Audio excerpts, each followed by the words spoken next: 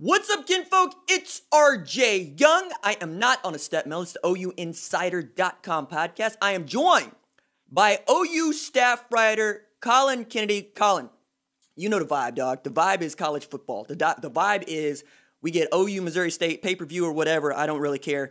Tomorrow, which is a day that I never thought would come. What are you looking forward to most about tomorrow, dude? Just the sights and the sounds of college football on my television. It's going to be weird, actually. I keep thinking about this. So it's the first time in a while that I'll be just watching an OU game from my television. Normally, obviously, I'm down on the field, and while that's seemingly a whole lot of fun, I will not be sweating near as much, and there will be an easier access to the fridge. So I'm excited, man. I actually got a Big 12 preview dropping tonight or later today, so stay tuned for that. I'm really excited about that. And then, obviously, we're not too far away from kickoff, so it just feels so good to be here. I want all the college football vibes.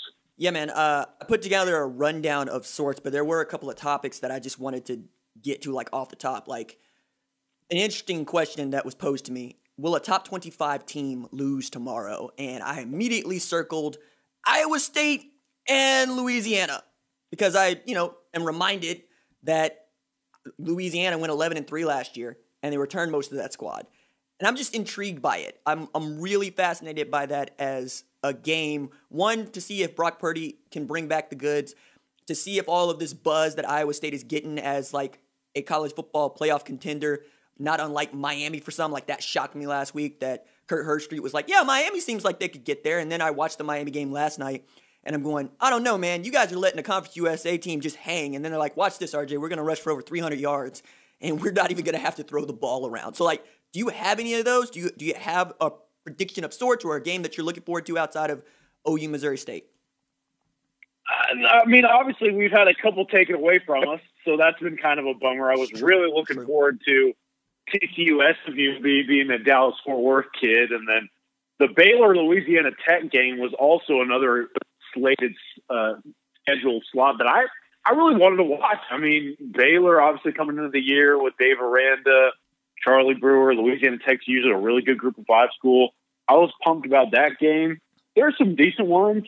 I mean, I think overall, though, this is just kind of a scrimmage exhibition weekend, if you will, even with some of the bigger names. I mean, Notre Dame playing Duke, Clemson playing Wake Forest, some teeter-totter level of competition, but in the end, man, it's college football. And I think really you kind of have the one headliner that I just won't wait to have at 11 a.m. on my television: Iowa State playing ULL. I mean, I don't know if I can still call them Louisiana yet. That just feels weird to me, but I do think it's a really good football team, and they're definitely going to give the Cyclones a challenge. No, man, I heard Al Michaels say Louisiana State University on the broadcast last night as Clyde Edwards-Helaire goes for like a $128 on like 25, just being who he is. And I'm like, man, you're the only person ever to call them Louisiana State University.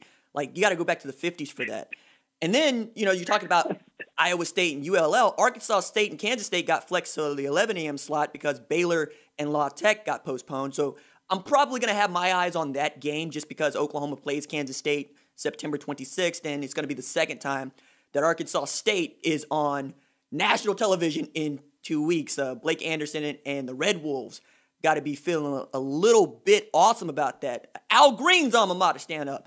All right, so here's a question that was posed to me that I want to pose to you about OU and Missouri State.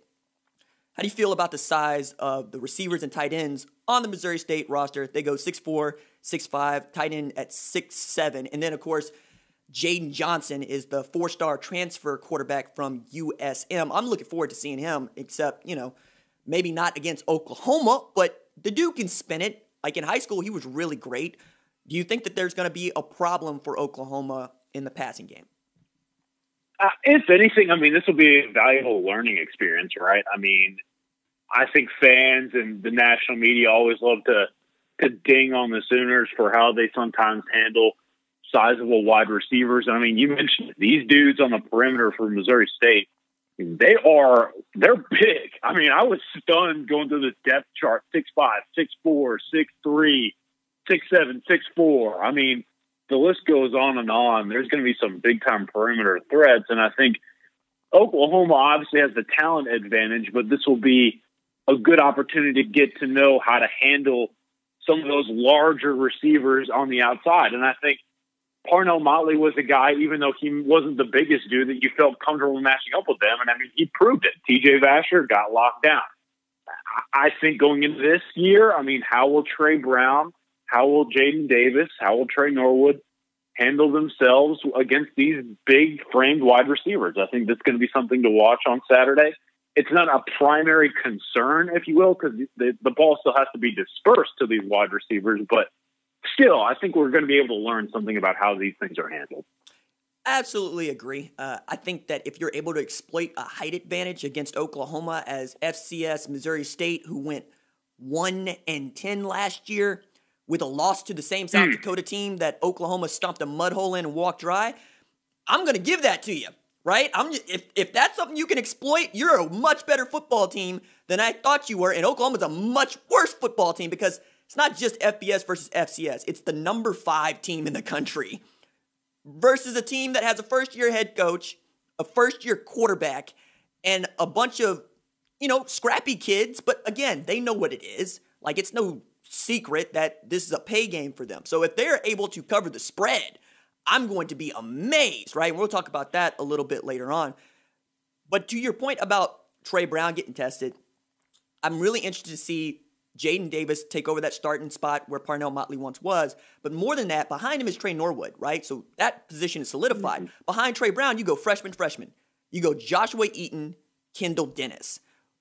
I wonder if for whatever reason Trey Brown is hurt or they would choose to pull him out, do you leave the true freshman in and try to get those snaps in, or do you move Trey Norwood over there because he hasn't played football in a year? How do you think Grinch might actually mess with the depth chart, provided they can put together a nice lead to start the game? Yeah, that's kind of what I'm fascinated to watch as well, is how these defensive backs are utilized. Because, look, I think we all kind of know what we're in for. Basically, everyone's getting playing time on Saturday. So how does Alex Grinch go about that rotation that he really covets? I think I'm expecting Trey Norwood to kind of be eased back into the situation, and I wouldn't blame Grinch if he's a little bit cautious with the guy because, look, he's an incredibly valuable player. And sure, right now he may be listed as a backup corner, but maybe he is a starting caliber corner who just hasn't really settled in yet. And we also have to remember that guy can slide anywhere across the defensive backfield, play safety, play nickel. It's all the same to him. And so making sure that guy's in the rotation some way, somehow, it's a big deal for Grinch this year. And so as a result, I would expect these freshmen to get a little bit more run come Saturday night. I think Eaton is a guy who's had some really good remarks. Kendall Dennis, obviously, it was a big-time get for them out of Florida, that speed that they really covet. And then who knows what else is going to happen when it comes to how these DBs will be swapped. I mean, the nickelback position with Jeremiah Cradell, I would assume they'd really want to get that guy some opportunities in games after he was kind of limited with that redshirt year a season ago. So, again, a lot of guys are going to see the field this weekend, but I would assume that the younger guys err on the more side of opportunity as Grinch tries to make sure that his seasoned veterans and really pivotal players are maintaining some health, especially in these kind of crazy times. So I want to pivot from that to a question that I posed to you in the rundown, which is the player that you're most excited to see against Missouri State. Who do you most want to see on the football field on Saturday night? Yeah, I think I'm taking the easy way out here, but I'm just still fascinated by it. I mean, Anton Harrison starting at left tackle as a true freshman. I think he's a guy with a ton of ability.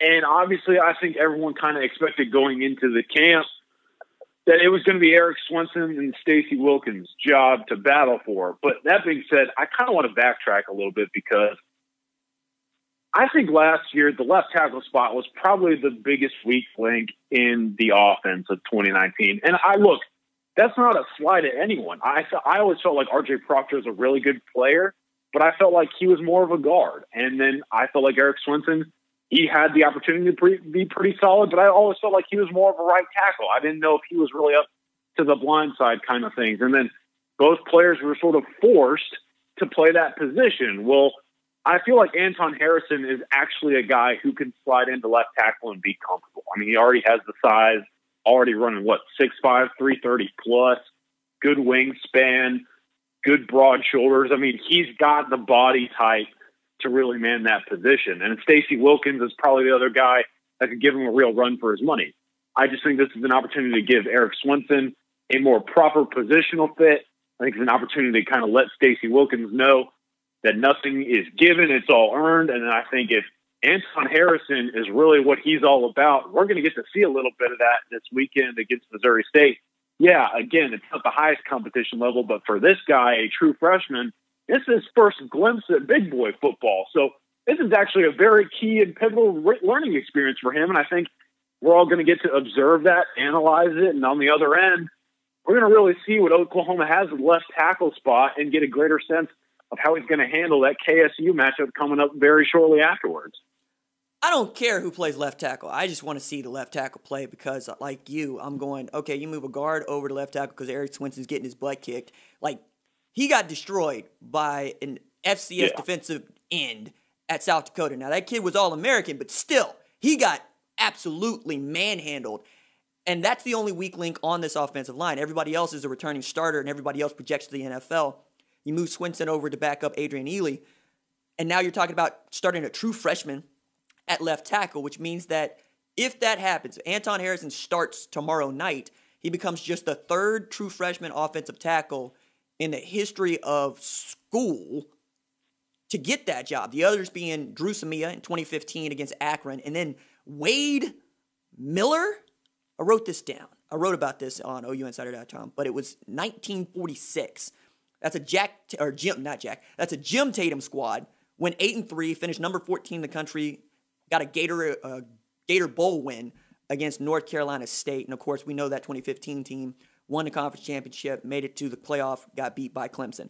So, like, either Anton Harrison is that good and that talented coming out of National Christian Academy, or OU is up a creek, man. Like, this should have been, for me, this should have been Stacey Wilkins' job.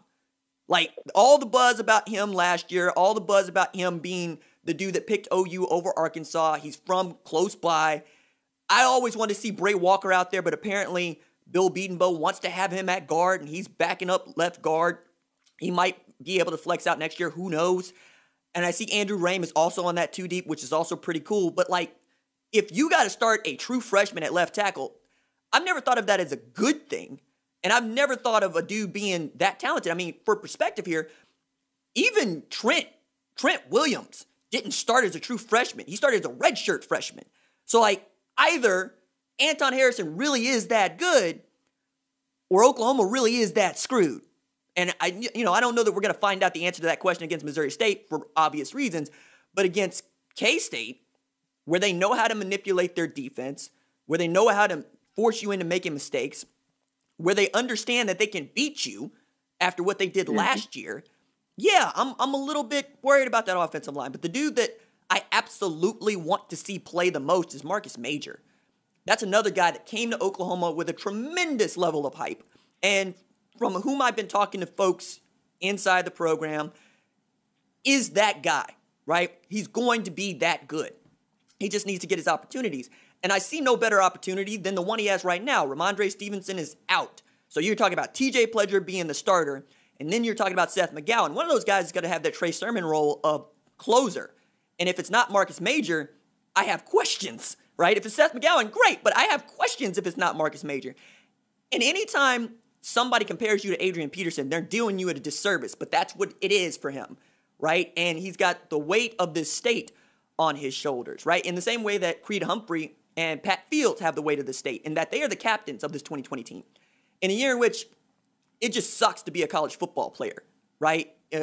Compared to any other year. You have Tulsa and Shawnee captaining your teams, and you have a potential breakout star coming out of Millwood, Oklahoma City, the Falcons standing up at tailback. Like, I want to see him play, and I want to see just how many run attempts Lincoln Riley's willing to give these guys at a time when everybody's hoping to see Spencer Rattler spin it. He might not actually get to spin it until Big 12 play just because they might be able to maul people. So What do you think about Marcus Major being that dude that I want to see the most? I think you're right on here, and I think obviously we've talked about him in podcasts past. This dude has had so much hype within the state of Oklahoma. Then he arrives on campus and suffers that unfortunate injury. And from my perspective, I've always kind of mentioned, okay, the guy has all the talent in the world, but that we still haven't seen him play big boy football very much. And we still have yet to see how well he recovered from that injury a season ago. So this is a very big opportunity for Major to kind of update us on where he's at from both a physical and mental standpoint. So I agree 100%. Major, this game probably means a lot more to him than maybe some of those other running backs. Obviously, Seth McGowan is going to probably get some run as that true freshman that they're going to need from a depth perspective. But Major will get out there and have to essentially prove himself. And so I'm excited to see what he can provide. If all of the hype is true, then maybe the losses of Kennedy Brooks and Trey Sermon aren't as bad as some might perceive. But still, I mean, we just got to figure out where this guy is right now in his football career, and I think Saturday is going to provide that exact type of update. Man, I'm hoping, right? I want to see everybody on the depth chart play. And then I want to see everybody on the 3 and 4 deep play. I really want to see everybody get an opportunity to play in this game. One, because they deserve this opportunity after what they have been through just in 2020. But two, because you're really going to have to be able to ask guys to do a number of different things just because the COVID positives are not going away. You're going to have them. Oklahoma is put in a drop-dead period of maybe we won't be able to play a football game on Fridays where they have to be able to tell the Big 12, we have 53 players eligible to play, so we're going to play at a time when I'm certain we're not going to see all of the team play tomorrow, and a lot of those dudes would probably be guys that we would expect to get some run, whether it be special teams or in garbage time, just because of COVID stuff. So I'm interested to see which one of those guys it is, because this is just a wild year to try to put together a competitive football team. All right, the next question that I had on the rundown was, what's a successful second year look like for Grinch? Where are you on that? Yeah, I think the biggest thing here is the easy answer. It's the turnover margin, right? I mean, it just simply was not where Grinch wanted it to be a year ago. And he mentioned it. It looked bad coming in and previewing the turnover margin and then just not creating those opportunities. Now, I think he was kind of selling himself short because I firmly believe the guy did an outstanding job given the position that he was in and what he was able to accomplish. But that being said, I mean, if you're going to build essentially your entire defensive schematics off of one concept, you better make sure that that's constantly in the highlight reel at the end of the football game. And so with Grinch going into the season, he loses Parnell Motley, probably his best shutdown corner. He loses Kenneth Murray, a guy who can be disruptive all over the field, whether it's rushing the passer and trying to create some forced fumbles, or whether it's trying to pop the ball out in the run game. And then Neville Gallimore as well up on the defensive front. Bottom line here is he loses a lot of effort and leadership kind of guys who tried to facilitate what Grinch was preaching. And so he's now going to lean on some of these new guys to make sure that message is constantly heard. I think Trey Brown will definitely take it upon himself. You saw Pat Fields time and again try and strip the ball. In fact, he did it on one or two occasions against Baylor, which helped lead that comeback. Maybe that's one of the reasons, several reasons why he's now team captain. And so for me, I think success would have to be first based off of the turnover margin. And then I'm really interested in the tackles for loss, RJ. I mean, at one point during the year last year in the media availability, I can't remember what he called himself, but Grinch called himself like a tackles for loss lover or a tackles for loss freak. That was his word. Yes, his that's word what it freak. is. He was a tackles for loss freak, and he still is. But the bottom line here is he's losing Neville Gallimore. He's losing Dylan Falmatu. He's losing Q Overton. He's losing Kenneth Mann. He's losing Kenneth Murray. And he's lost Caleb Kelly. So you're losing a ton of dudes in that front seven who can create those tackles for loss. So how is he going to combat that? How is he going to rack up those tackles for loss with some depth concerns on the defensive front and at linebacker. I think that they have some guys who can really do it well, but overall, as we've mentioned, I mean, some younger dudes and some position changes that are going to be forced to try and make that happen. So those would be the two things in terms of the statistical book I'm keeping my eye on when it comes to measuring the success rate in year 2 of Alex Grinch. I think it's the only way that you can measure success in 2020 because of so many new parts and so many moving parts. Because as Grinch said earlier in preseason camp, our depth chart has not been the same one day that I've been at Oklahoma, either because guys are out playing other guys or because injuries are just happening. He's not had a full strength team, and this is another year where he won't. Like last year, he didn't have the services of Trey Norwood and John Michael Terry later in the year. This year, he was without Jalen Redmond and Kennedy Brooks, let's just go with Jalen Redmond to start, and Marcus Hicks and Justin Harrington to begin with. We'll get to the opt-outs in a little bit, but I'm looking at that 24 takeaway mark. I have that circled. I'm going to be counting the takeaways because Grinch is the dude who had a mathematical paper commissioned to find out how many takeaways equal how many wins. And he found that the formula was no matter what you do offensively, if the defense comes up with 24 takeaways, you'll get to 9 wins, right? And for Oklahoma to get to 24 takeaways and to have a top 25 defense across the board, right? Not in a garbage statistic like total defense, but in turnover margin, in points allowed, in interceptions, in tackles for loss, as you're saying, that have a bunch of kids that are chasing sacks. That's what I'm going to be looking for because you're also dealing with this at a time when, again, no Ronnie Perkins. You have 12 and a half sacks from a 25 and a half sack team last year that ain't playing, right? Against Missouri State and probably against the first 3 opponents that you face at a minimum in Big 12 conference play. So where are those takeaways going to come from? They're going to have to come from Pat Fields. They're going to have to come from Trey Brown, Jaden Davis. Like the strength of this OU football team is its offensive line with those 4 returning starters and that secondary. You're not going to be able to just force Brian Asamoah, Deshaun White to be those guys. I think you're asking a lot of a dude like Isaiah Thomas to step into that void as well. I think you're asking a lot of guys like Marcus Stripling. Though they have the talent, they just didn't get the reps, at least on the field. And we also know what this looks like in January, right? Because we're right to look at guys that aren't playing a lot who will say, fine, I'll go to SMU, Ty Armand. I'll go to Arkansas, Levi Draper. I'll go to Prairie View A&M, Troy James. I'll go to East Carolina, Ryan Jones. Like, these are all guys that you wanted and could still use right now, particularly, right? Like, I look at that defensive line depth and I'm going, wait a second. Zacchaeus McKinney is number 3 on the depth chart? That dude's played 1 football game in 3 years. This is where you're at? Oh, no. And we also know that if you have defensive tackles, you have nose guards, you're going to win a bunch of football games. Like, Neville Gallimore came on last year. That's why that line was good, right? Because he could split them, because he could create that havoc, and he could keep Kenneth Murray Jr. clean. What is Grinch going to do? Like, that's my question is like, what are you going to do with the mix matching that you're going to have to do to get to those 24 takeaways? So do you think that I'm sounding the alarm too loudly here?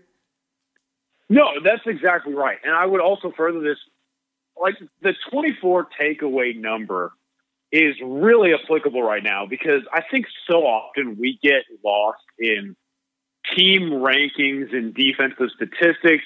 We compare, okay, Oklahoma's at 26, whereas maybe Ohio State's at 4.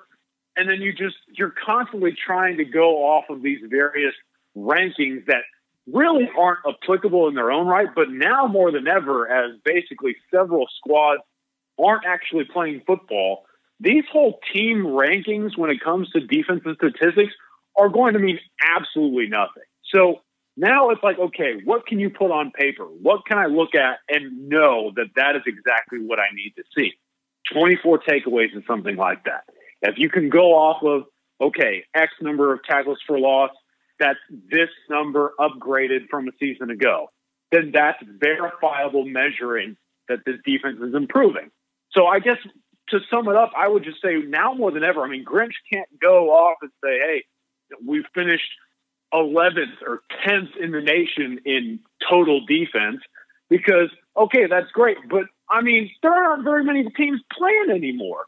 So now you have to say, okay, we would have finished 10th if the whole pool was playing because we got to the 24 or we got to this number of tackles for loss. Hopefully that makes sense, but I want to see some of those verifiable numbers that you're talking about.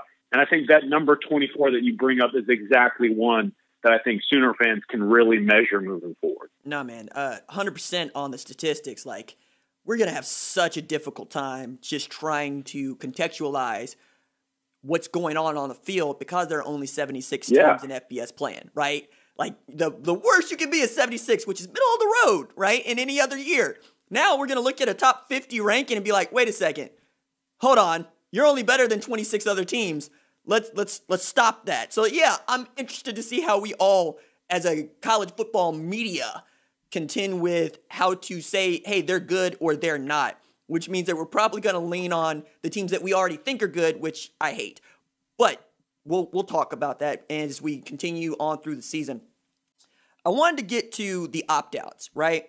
Because not having Kennedy Brooks means not having not just your most prolific running back of the OU or the Lincoln Riley era, but in school history. Like, he had an opportunity to join Adrian Peterson, Samaje Perine, and I want to say like Damon Parker, somebody in there, as being able to rush for 3,000-yard seasons in 3 years, some stupid number like that. And he was averaging 7+ yards per carry, up there with Greg Pruitt for best all time. And then on the other side of the ball, Jalen Redmond choosing to opt out this year does not mean that he doesn't come back next year. It just means he doesn't play football in 2020 for a number of reasons, not the least of which is DUI arrest, battle with COVID. He's had health issues with blood clots in the past. It's just not a good environment for him. And this gives him an opportunity to right himself, come back next year, and probably make himself into what we think is a first-round draft pick. But how do you think those two opt-outs are going to affect OU, not just against Missouri State, but through the course of this year? Yeah, I think we've both been pretty vocal about just how massive these losses are. And I think if I were to be asked, okay, pick one of the two that would be the most impactful, I would argue it's Jalen Redmond, no question. When you lose your leading sack getter, you lose a top 3 tackles for loss recorder, you lose a guy who can help bail out some of these other pieces of defensive line who are trying to settle in, draw attention away from them. And he's a guy that can honestly help facilitate success in year 2 for Alex Grinch. With that presence gone and Ronnie Perkins still kind of in that difficult situation, I mean, it really leaves it up to like Perion Winfrey right now to step in and fill in for the production of both of those guys. So Redmond was going to be the dude who helps Oklahoma get through that stretch of however long Perkins was going to be out. And he was going to be fairly dominant. I mean, again, the guy had first-round selection written all over him. But now he vacates a position where you really need someone to step up, especially in the heart of that defense now that Neville Gallimore is gone. LaRon Stokes is really going to have to produce this year. I think when you talk about Kennedy Brooks, yes, I have said it time and again. To me, that dude is like a galloping first down. He makes it look like he's jogging in a nice summer's park. But again, like 8.9 yards a carry sometimes in a game is just average for him. And it's a huge loss, but I also err on the side of confidence when it comes to losing an offensive player because of who's calling the plays, right? I mean, Lincoln Riley's going to find a way to scheme guys open and make sure that these young running backs are put in a position to succeed. So as a result, man, both of them are just huge losses. And I think in the grand scheme of things, if you're asking me, okay, which one's really going to hurt Oklahoma moving forward, I would err on the side of Redmond because, man, they just really needed that guy on the defensive line.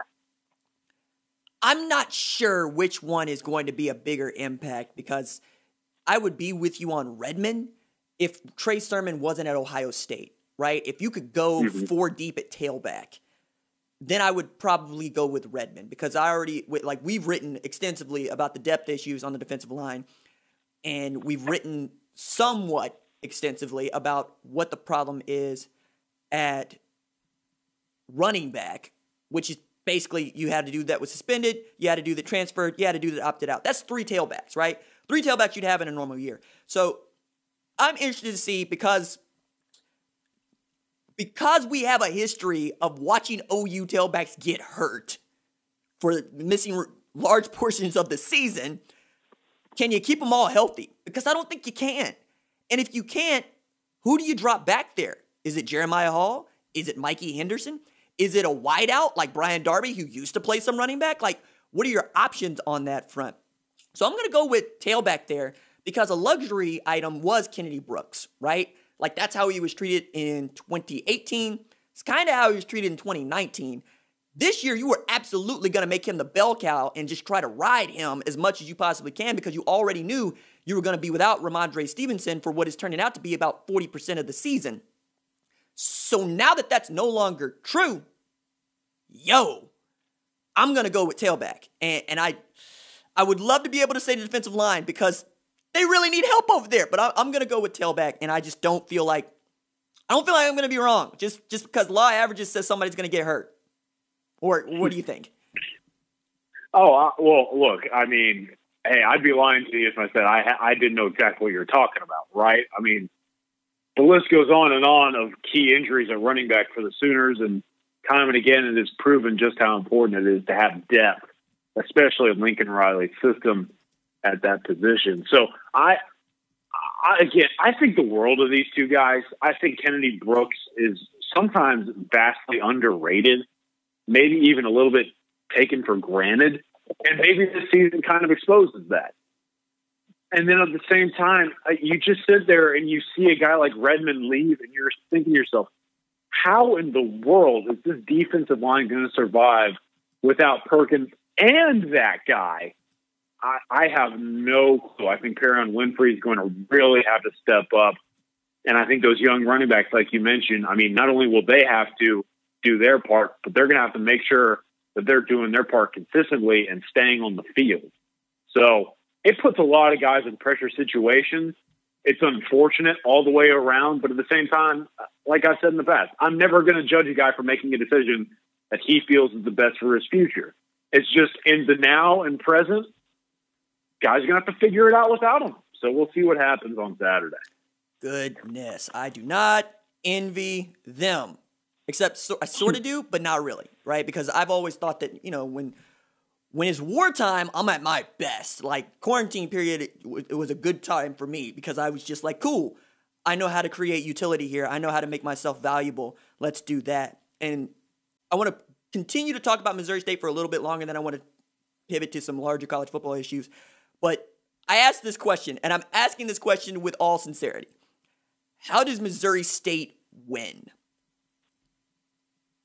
Okay, so Missouri State wins if they get the ball and they wait to snap the ball until about 2 or 3 seconds are left on the play clock, and they pick up exactly 4 yards every single play. No more, no less, precisely 4 yards. They do that every single time en route to a touchdown on every single drive. And if that happens, Missouri State wins the football game. That's the only explanation that I could have. All right, so now I get to go into story time because you just no, seriously, like this. I'm going to tell you why you're brilliant. So in 2003, I'm a true freshman at Booker T. Washington High School at a time when Booker T. had Robert Meacham at wide receiver, who ended up going to Tennessee, having a career with the New Orleans Saints and I think a couple other squads, and Felix Jones in the backfield as a sophomore, right, who ends up at Arkansas, plays for the Cowboys for a little bit. We had a dude by the name of Keith Marshall, who ended up playing D1 football, forget where exactly. Adrian Bradley went to UNLV. Starting cornerback just took a scholarship to Bacone. Like, that team had 11 dudes sign Division I letters of intent, right? It was stacked. It was awesome. And I remember Quentin Chaney was also on that squad, right, as a junior. Like, it's stacked. We were really good. So we get a state championship game, and we're playing against Rafe Watkins' Guthrie.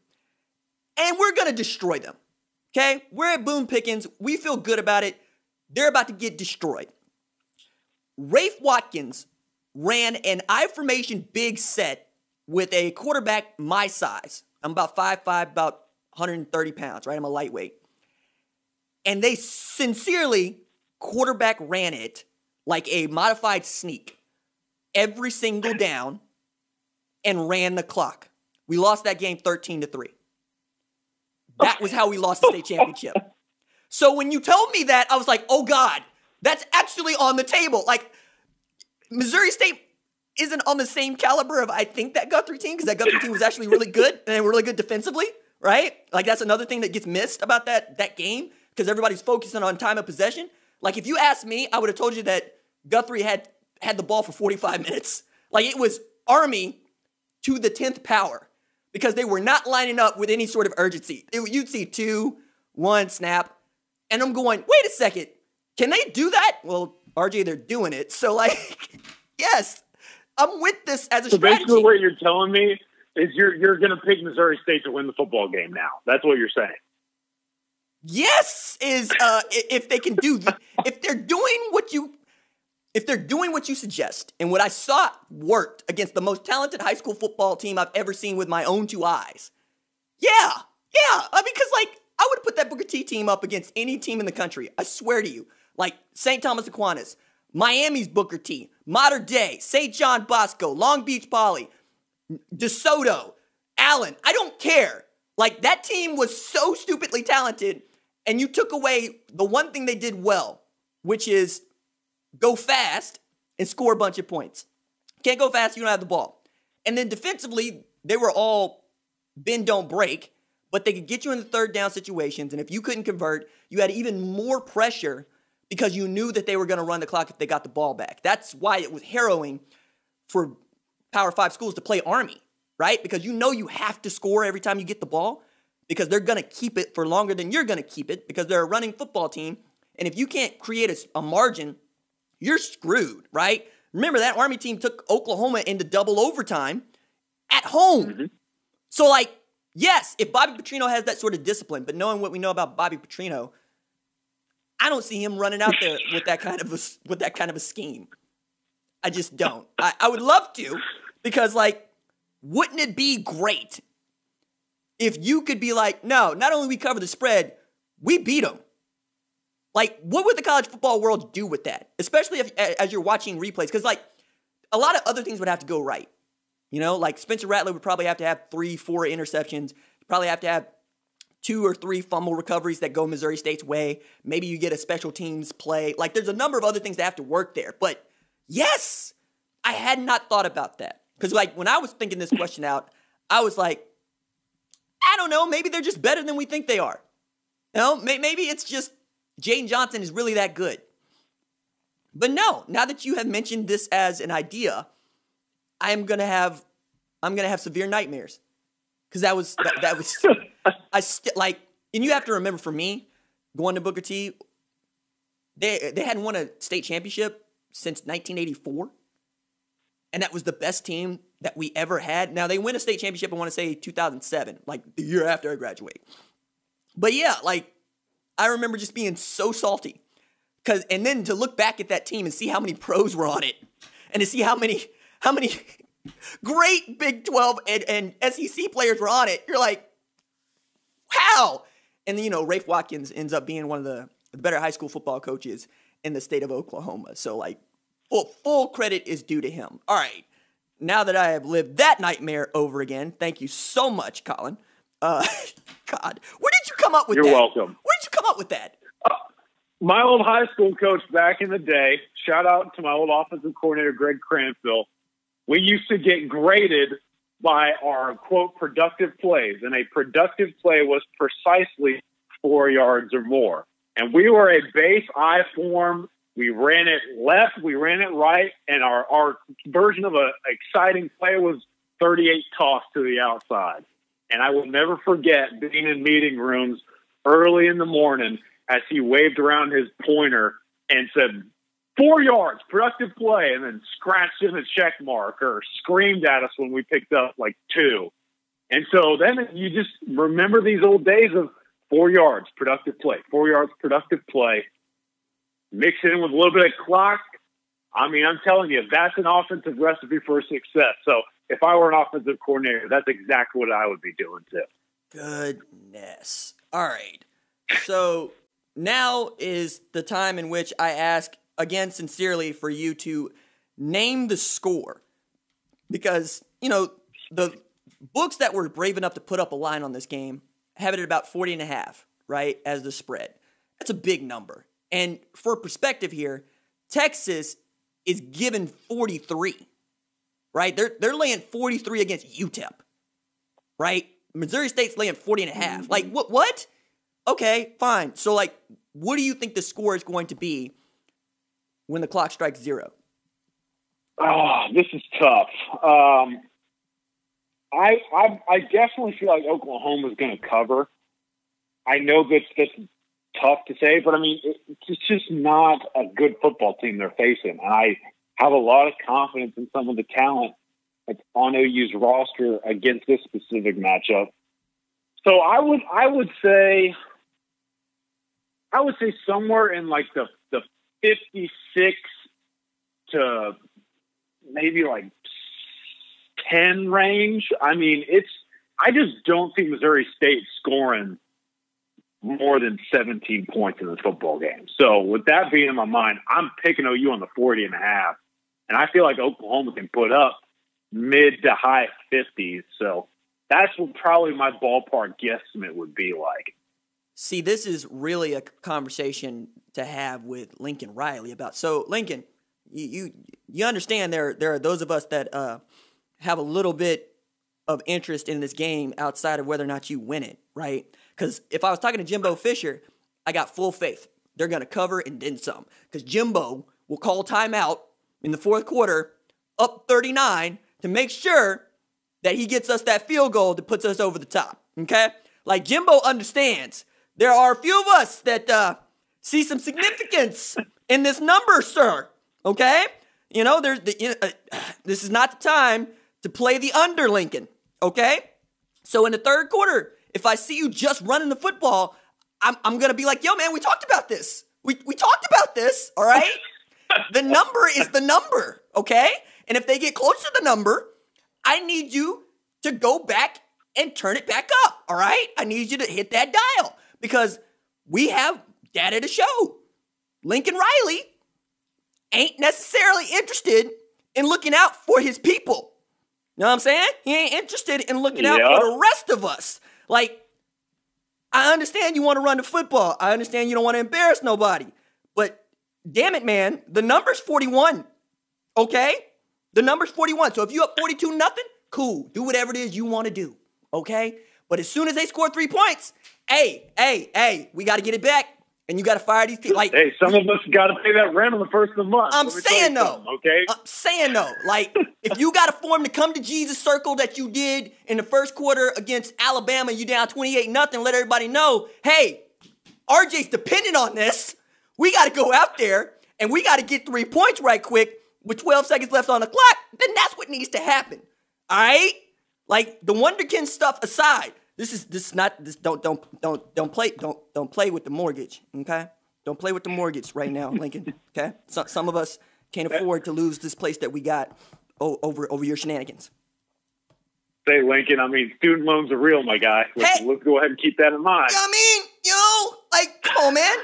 Like, we're not even asking you to give us your money. Just, we're trying to double ours. You know what I'm saying? Look out for ours. Come on now. Help us out, Like, this is how we know you in, right? This is how we know you understand. And this is when it comes back to trying to, go to bat for you, we can remember, yo, man, he covered. Great teams cover. Okay? Good teams win, great teams covered. You understand, Lincoln? And Missouri State, same for y'all. Okay? Once this gets out of hand, ain't no need for you to leave them starters out there. Nah, baby. Nah. You don't want to get nobody hurt. Just go ahead and sit them down. I saw a bunch of redshirt freshmen at quarterback position. Let's go ahead and get them some run. All their moms want to see them throw the ball a little bit. Hey, you know what I'm saying? Get the water boy in there. You know what I mean? Put those athletic trainers in some pads. Get them some run. They got eligibility left. It's fine. I'm sure you're going to have one or two people on the sideline that just got press pads to be like, hey, you guys want to call the play? Go ahead. Call any play you want. Doesn't matter. Yeah, RJ is watching this game. We want to make sure that we call, maybe that one play where we get sacked, 15-yard loss and fumble and scoop and score. Call that one. Call that one, Bobby. All right. So now that I've had my jokes with that, because like, what score? I mean, like, if it's 56-14, cool. That's perfectly mundane. You know, that's 42 points. That covers. Let's go 56-14. Let's do that, right? Because there's so many ways it can go, because you want to get guys opportunities. You want to have Tanner Mordecai get as many reps as you possibly can. You want to give him an opportunity to throw the ball around. I mean, Riley was talking about how bad he felt that he can't get Mordecai more reps at a time when, you know, he probably would have got more reps and made it a closer battle. So I'll be interested to see if even Tanner Schaefer gets some run, because he's a redshirt senior. It's going to be his last opportunity to do that. So, yeah, I'm going to go 56-14. All right. I want to do a little around college football segment to end here. And I want to start with Wyatt Davis, offensive lineman at Ohio State, opted out the same day that Ryan Day posted a message on Twitter asking why can't his kids play, as it's really weird in Ohio right now because Cincinnati's playing, right? They're playing high school football in Ohio. Cincinnati Bengals are playing. Everybody but Ohio State in the state of Ohio, save Toledo, is playing, right? Because the MAC canceled fall football. And then we had Rutgers president give an interview to Steve Politi at NJ.com. I think it's the Star Ledger is the newspaper, where he said, no, I don't want to play football. And if I'm erring on the side of caution, and it turns out to be that I'm wrong to do it, I'm not going to feel bad about that. And then he added, I don't think I'm wrong, though. I don't think we should be playing football. I don't think that it's safe to play football. I don't think that I can keep anybody safe under these circumstances. And you basically have the Big Ten becoming the Big 8 zombie version with 8 teams that want to play and 6 teams that don't. And we've had so much conversation about this because as media members, you're either, hey, why don't you want to play college football? It pays your bills. Of course I want to play college football, but not at the expense of somebody getting hurt. And I think we have the worst possible outcome that we could have, which is little over half the teams are playing. Little over half the teams are not. If everybody was not playing, we could all be collectively pissed, but we'd all be pulling in one direction. If everybody chose to play, people like me would be like, I don't think this is a great idea, but it would have an opportunity for everybody to try to figure out that they can't do it or they can do it, and it would probably have strengthened the sport. As it is today, I think we're so splintered that this weakens the sport. This is the weakest that I've ever seen the sport, because there are people that don't feel good about rooting for college football in the same way that they feel good about rooting for the NFL or the NBA or the NHL or the WNBA, because the kids don't have as much agency. So they've opted out because they're saving themselves, or they make money next year. So, like, what do you think about the first opt-out that we saw at Ohio State and this idea that the Big Ten wants to play football come October? Yeah, it's not necessarily the best look in the world. The same day that your head coach basically begs for an opportunity to play football, one of his players says, "Well, that ain't happening. I'm out of here." I think I've been pretty vocal through this process. I am by no means an expert in any of this stuff, and I'm not going to be one of those guys who changes his Twitter app to one of them egg things and just start ragging on people for absolutely no reason because suddenly I have a doctorate degree. I just don't know really what the right answer is, and I think a lot of us don't know what the right answer is. That being said, I mean, I am all for finding the best way to go about allowing these players and coaches the opportunity to go play the sport that they love while also upholding some of the financial obligations that this sport allows for not just the athletic department, the entire universities in general. Now, I understand that there's a lot at risk. There's the liability factor, and I know there are a lot of people with hair that is a little bit grayer than mine who don't want to necessarily deal with a bunch of young dudes' medical bills. I get it. But at the same time, I mean, it's just, there's not a right way to do this. So let's go ahead and try and attack some normalcy if we know that we can go about it the right way. I don't blame any Ohio State players for opting out because, I mean, let's go ahead and face it. These guys have been in the dark for the entirety of this process. They have no idea what the future holds. I mean, their head coach has no idea what's going on right now. So what makes you think these guys are just going to sit and wait for something to happen. Those guys are way too talented and they have too much ahead of themselves to just sit on their hands and allow someone else to make their decisions for them. So I give props to anybody who decides to say, you know what, we don't really know the right answers right now. If that's the case, I know what the right answer is for me, and I'm going to go ahead and capitalize on this. So I just hope that in the end we find the right course of action. We'll see what happens this weekend. We've already had a bunch of postponements and cancellations. I think you mentioned some of your biggest fears. Just my biggest fear is getting to the midpoint of college football season and having to shut this thing down. So my biggest grievance now is like if that's the course of action we have to take, then maybe there are people like that Rutgers guy saying, look, it's just not worth it. But I don't know, man. I think that there's a right way to go about this. And if people aren't going to go about it the right way, like honestly, some of the Big Ten leadership has, then these players need to take it upon themselves to go ahead and showcase the fact that they can make decisions on their own. Dude, I hit 2020 bingo on the card yesterday because Bob Bowlesby came out here saying, I don't believe in cancel culture. I'm like, wait, hold up, time out. What? That I win. I got a sitting league commissioner to use the phrase cancel culture when talking about whether or not to play football or sports, really. Like, I was expecting a pro commissioner to say that, but for Bob Bowlesby to say that on the Paul Feinbaum show in reference to, I wanted to get all the facts, I wanted to try to play football, you could have said that without saying cancel culture because, yo, Bob, that ain't what that actually means. So who are you getting your notes from?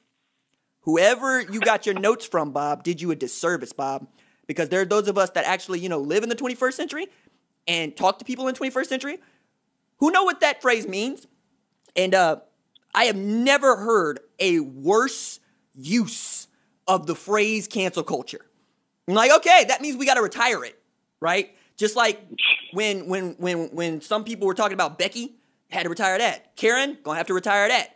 You know what I mean? On Fleek, had to retire that. Ratchet, had to retire that. I think we got to retire cancel culture because Bob Bowlesby out here talking about cancel culture in reference to playing football. And I'm like, did anybody ask you? So when I heard that, I had to go back and listen to it to make sure I wasn't getting it out of context. And I'm not. He really thought cancel culture was about canceling football. To which, I've never seen this side of Bob Bowlesby before. Like, the Bob Bowlesby that we have seen that runs the Big 12 is vanilla, right? He's the dude that we dunk on for Oklahoma having so many 11 a.m. kicks, right? He's the dude that we say, hey, why don't you fight more for the Big 12? Or can you come up with a better argument for the Big 12 other than the bowl records of the Big 12 teams? Because, that ain't very good either. Seeing Bob Bowlesby be a saber rattler was not on the card either. So like I said, I've scratched bingo out like 6 times on the 2020 card. So knowing that we have these Power 5 or I see Power 3 commissioners that want to play ball, that are going to try to play ball, I'm with you as well because the only way that this gets worse is if you don't get to finish the season. Because I can't see anybody trying to mount a spring season even right now. And I certainly can't see it if you got to cancel the season, say mid-October, early November. I just don't. I think everybody's going to have to shut it down and wait until next year because now you're truncating some things and you're forcing some issues that are going to have some long-term ramifications beyond pandemic, right? Beyond vaccines, beyond controlling the outbreaks. Like, you can cripple the sport right now if you screw this up. And I wanted to underscore that. Do you think I'm being alarmist there too? No, I think you're right. Okay, because this is my big thing, right? So you brought up spring football, and I'm so glad that you did.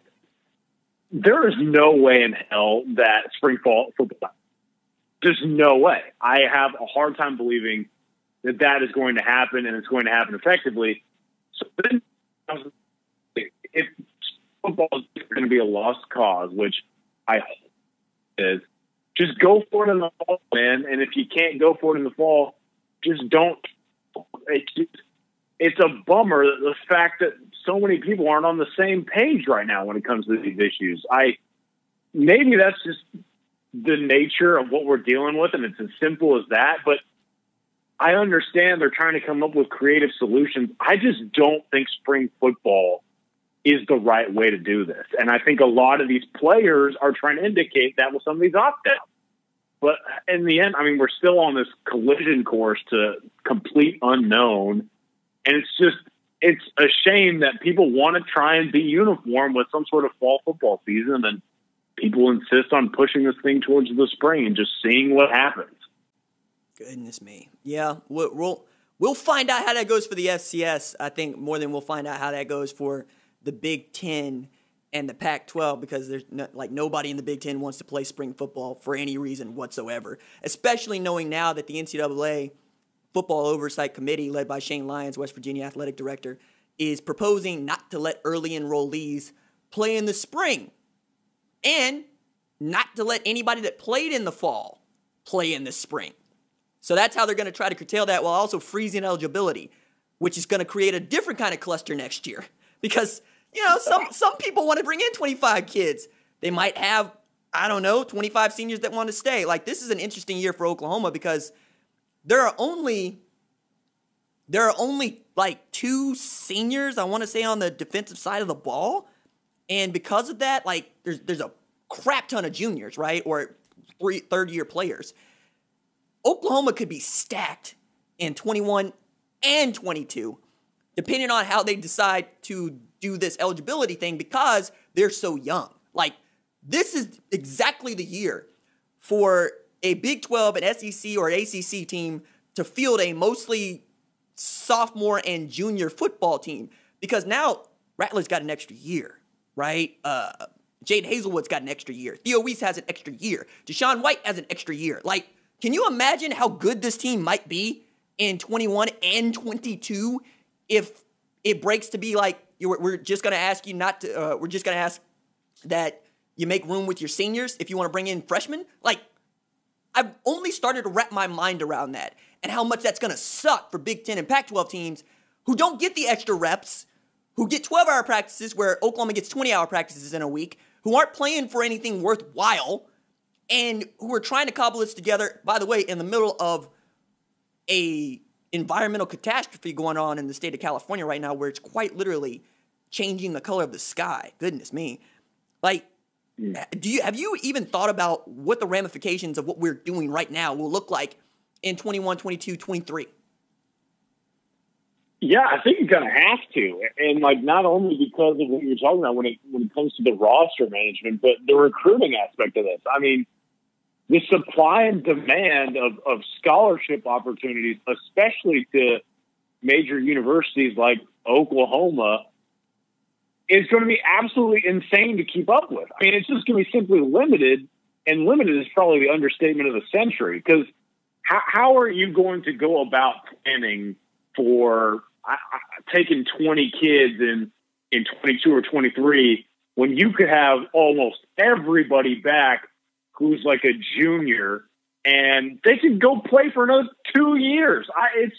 I have yet to really figure out and like comprehend just how insane the situation is with this extra eligibility thing.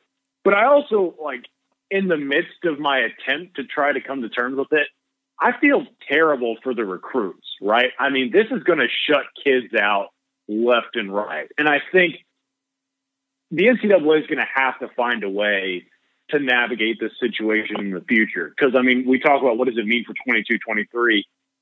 I don't think the schools can put that on their shoulders. The NCAA is going to have to figure out a way to allow these programs some sort of reprieve, because you're taking away a bunch of dudes' opportunities to go play D1 college ball while you're letting a bunch of other guys just kind of figure it out for themselves how long they want to stay at a university.